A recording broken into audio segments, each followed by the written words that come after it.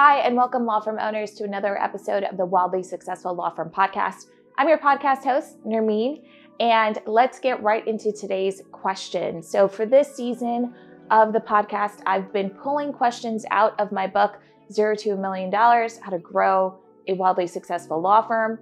And these are the top questions that I'm asked by lawyers about growing their law firm and hitting that, very desired 7-figure number. So now for a limited time until March 31st, 2023, if you purchase a copy of the book, included in the price of the book is a response to a question that you have about your law firm from me. So it's a very limited time offer. Take it while you can. It's included in the price of the book, and the link to get the book is below. Today's question that we are answering is one that I get quite a bit. And what usually happens is that law firm owners have started to see traction in their practice area. And naturally, they've built up, a client base. And this client base is coming to them and saying, hey, I know you do this, but do you also do Y? I know you do business law, but do you also maybe do, immigration or maybe business immigration? That's not that far, right, from business law. In a client's mind, it feels like a hop and a skip.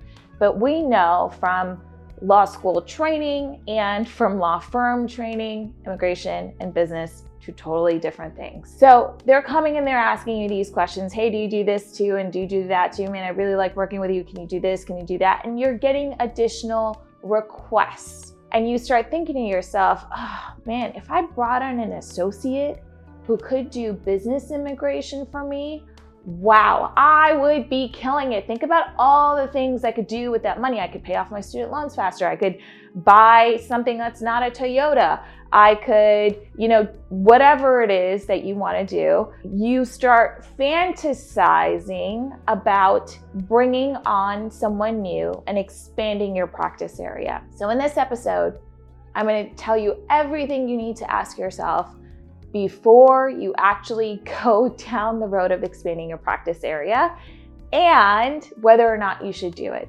So here are the things that I recommend that you ask yourself. The first question that you're going to want to ask yourself is, what's your current practice area? And what's the practice area that you want to move into?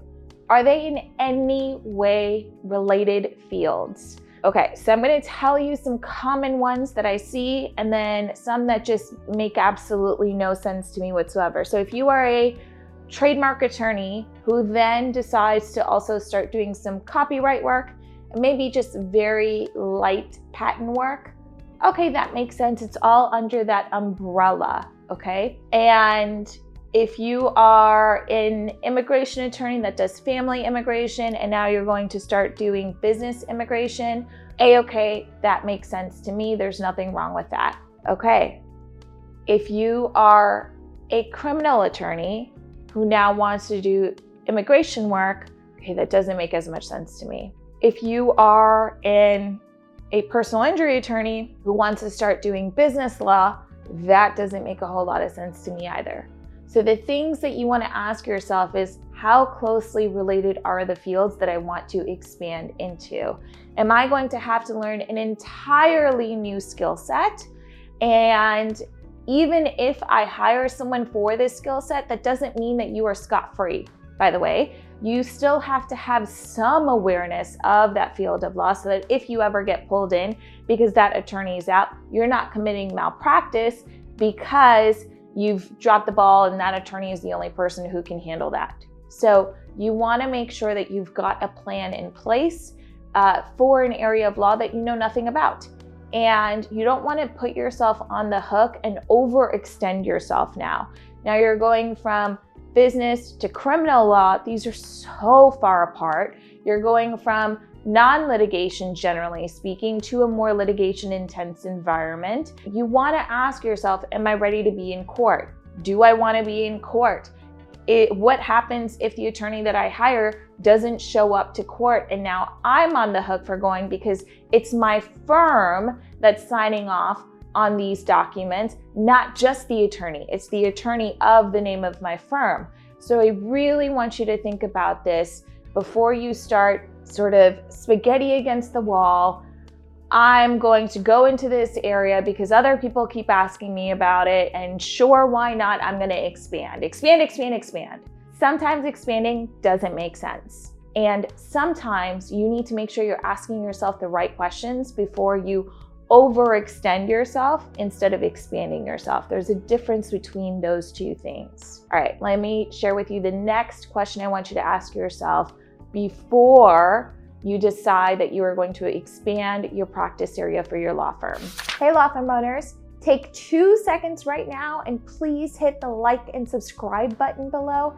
It goes a long way for the growth of this channel that just helps other law firm owners like you do the right things to grow their practice. Thank you so much. This next question is often the most overlooked question when it comes to expanding your practice area. And I often see people doing napkin math instead of actual Excel spreadsheet math, which is the kind of math I want you to do if you're going to expand into a new practice area. The thing I want you to think about is how many clients are asking you for this additional practice area and what is the financial value, the financial revenue growth for your firm from these clients who are asking for this additional practice area. I want you to ask yourself seriously, has it been 3 clients in the last year who said, oh, you should really start a criminal practice? Or is it like 3 clients every single month for the last 3 years? There is a huge difference in the potential value of business that you can get if it's just 3 people who made like these sideways comments to you of, oh, you should do this, for you to actually start thinking about it. Just because 3 people say it doesn't mean that you should do it. You need to have evidence of multiple people over an extended period of time asking you to provide this additional service area. If you have that, then I want you to put a dollar number to it. So is it $20,000 in business for the entire year? Or is it $20,000 in business every single month for the foreseeable future? Those are 2 very different mathematical revenue numbers. To be honest, if you're going to expand your practice area for 20 G's for a year and that's it, dear Lord, do not do it. I'm begging you, okay? But if you're going to expand your practice area for 20 G's a month and you can find an associate at $6,500 to $8,500 a month, plus taxes, plus everything else, $10,000, then you have a 50% profitability on this additional practice area. And that makes sense financially, right? But keep in mind that none of this is guaranteed. These are projections. A projection is a best guess, okay? It's not guaranteed. It's like going into the courtroom and saying, well, I really don't know how the judge is going to rule. I don't know if they're going to rule in our favor or not. There's no guarantee of, yes, for certain the judge is going to go in your favor. You can want for it, you can wish for it, you can hope for it, but only the judge is going to know how he or she is going to decide, and then you are with that ruling. So I say all of that to say, a projection is a guess. It's not guaranteed. So even if you've had 3 years of 3 clients every month telling you you need to expand this practice area, that still doesn't mean that it's guaranteed money in your pocket, in your bank account. It's not guaranteed in that way. It is a guesstimate, okay? So keep that in mind. And as you are answering this question for yourself, I'm going to tee you up with the next question here, okay? All right, so let's say you have said to yourself, yes, I'm going to expand. These areas are similar. I've got enough evidence to show that I could really make some money from this for my firm. The next thing that you're naturally going to ask yourself then is, okay, who's going to do this work for me? Who's going to be this attorney that you hire who's going to take on this additional work? Now, even if you identify that person, let's say it's someone that you've come across in your years of practicing, someone you know who's unhappy at another firm, a recruiter has mentioned this person to you, whatever that situation is, I want you to think beyond the initial hire period, because it's not enough that you found them and that you've interviewed them and they seem great and wonderful and they're super experienced and you'll never have to go into traffic court ever. Okay, still slow down and ask yourself, Do you have 90 days to effectively train this new employee? They are not coming on as a rogue employee or as a consultant. They are an employee of your firm, which means, do they reflect the values of your firm? Are they a good culture fit for you? Do they show up on time? Do they submit documents on time? Or are they a little bit sloppy?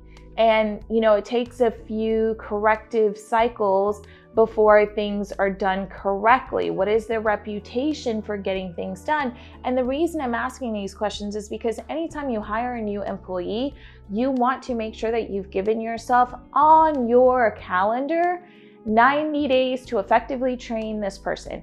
I mean, we're gonna spend every Monday 2 hours between 3 and 5 p.m. and we're going to go over everything that you need to learn about my firm and how I do things, my filing system, how I save documents, how to use Clio, how we use Clio internally, and what our processes are, and this is when payroll is submitted, and all of that stuff, okay? Do not ignore that step. It is a crucial step, and if you are a smaller firm, then odds are you don't have a practice manager or an office manager who can do these things.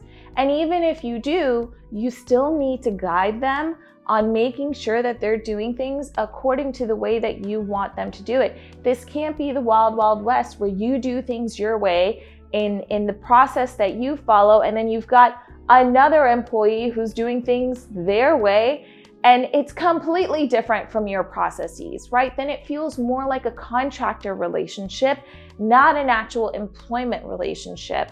And you want to make sure that they are following your processes and everything is cohesive. You don't want it to be messy, because then when someone like me comes in as an operational consultant and is like, how are they doing it that way? And how are you doing it this way? You use Clio, they use MyCase. Oh my God, what is going on? I have seen way too many of those situations happen. So I want you to make sure that whoever you're bringing on, you have time to effectively train every Monday from 3 to 5 p.m. for their first 90 days. People need that training. People need to feel like you care enough to provide that training. I will tell you that one of my first few legal jobs, I worked in-house counsel, and my general counsel, my boss, would have me come into her office and we would review contracts together. And she would tell me, okay, this is what I'm looking for. This is why I don't like this verbiage. This is the things that we want to negotiate for. It meant the world to me. And sometimes we would be in her office for hours, 3 and 4 hours. And did my butt get tired from sitting in one place? Absolutely. Did I get tired of seeing that same contract? Yes, of course I did. But it helped me grow so much as an attorney because I was able to see in black and white, this is what the company needs from me. This is what's required when I am doing good work. This is good work, this is mediocre work. It really gave me a very clear understanding of where I needed to excel as an employee in that company. So I want you to think about your employee the same way. I want you to give them the time that they deserve and the training that they deserve. You can't just dump them on someone else and say, hey, paralegal, show this new person the way around. When that happens, they're not likely to say, I'm so sorry to say that, but they're not connected to you. They have no relationship with you. There's no reason for them to stay if someone else comes along. So if you're going to go down this road of expanding your practice area and you're going to expect that someone's going to come in and just run that department for you, please, please, please make sure that you have spent time training them and connecting with them and getting to know them as an attorney and their ways of doing things, and making sure that they understand your way of doing things as well. Okay, the final thing here that I want you to ask yourself is this. I want you to ask yourself, who will generate business, new business, for this new field of law that you are practicing now? Is it going to be that attorney who's now also responsible for business development? Or are you going to be the face that's bringing in, for example, business immigration, and business law. Like, are you the face of all of this?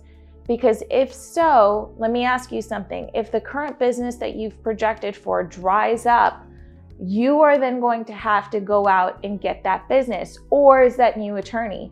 Make that very clear at the hiring phase. Make it very clear for yourself at the yes, I want to expand phase, because I don't want you to expand and then all of a sudden the business dries up. You have an attorney on your payroll who can't bring anything in because the work has dried up and it's just money that you're losing every month, 5, 6, 7,000, where you thought you were going to be making 20,000 a month or 15,000 a month. Whatever that number is, you want to make sure that there's clear communication of, okay, so I've got these clients and then we've got these past clients who need this work, but you are also responsible for doing these specific marketing activities. You have to make sure that you are generating business for yourself. For the business that you generate, you get X percentage more. If you want to do it that way, you don't have to do it that way, but you can. Or you just feed all the business to them and they are just doing the work, right? This is more of your rainmaker model. So you are the face of the business, you bring in all the business, you bring in the business, and then you have them do all of the work. The thing I want you to keep in mind is if you're going to take on the rainmaking responsibilities for this new attorney, then you're going to have to readjust your schedule to make sure that you are spending at least an hour, 2, 3 more a week for this new practice area. Do not fool yourself into thinking that you can just expand and do no business development and do no marketing. That's a fallacy. It's a logical fallacy. A lot of attorneys get caught up into it. That's not the way that things work, okay? So just be very clear with yourself on where the business is going to come from, what happens when it dries up, and who's responsible for bringing in new business. All right, my friends, that is everything for this episode, and I hope that you got a lot of value from this. I'm hoping that you are able to take this in a very practical way when you are deciding to expand your practice area. So, all of that being said, thank you so much for listening into this episode. Oh, and by the way, if you got value from this, please like and subscribe. It goes a very long way. Thank you so much, my friends. See you in the next episode. Bye.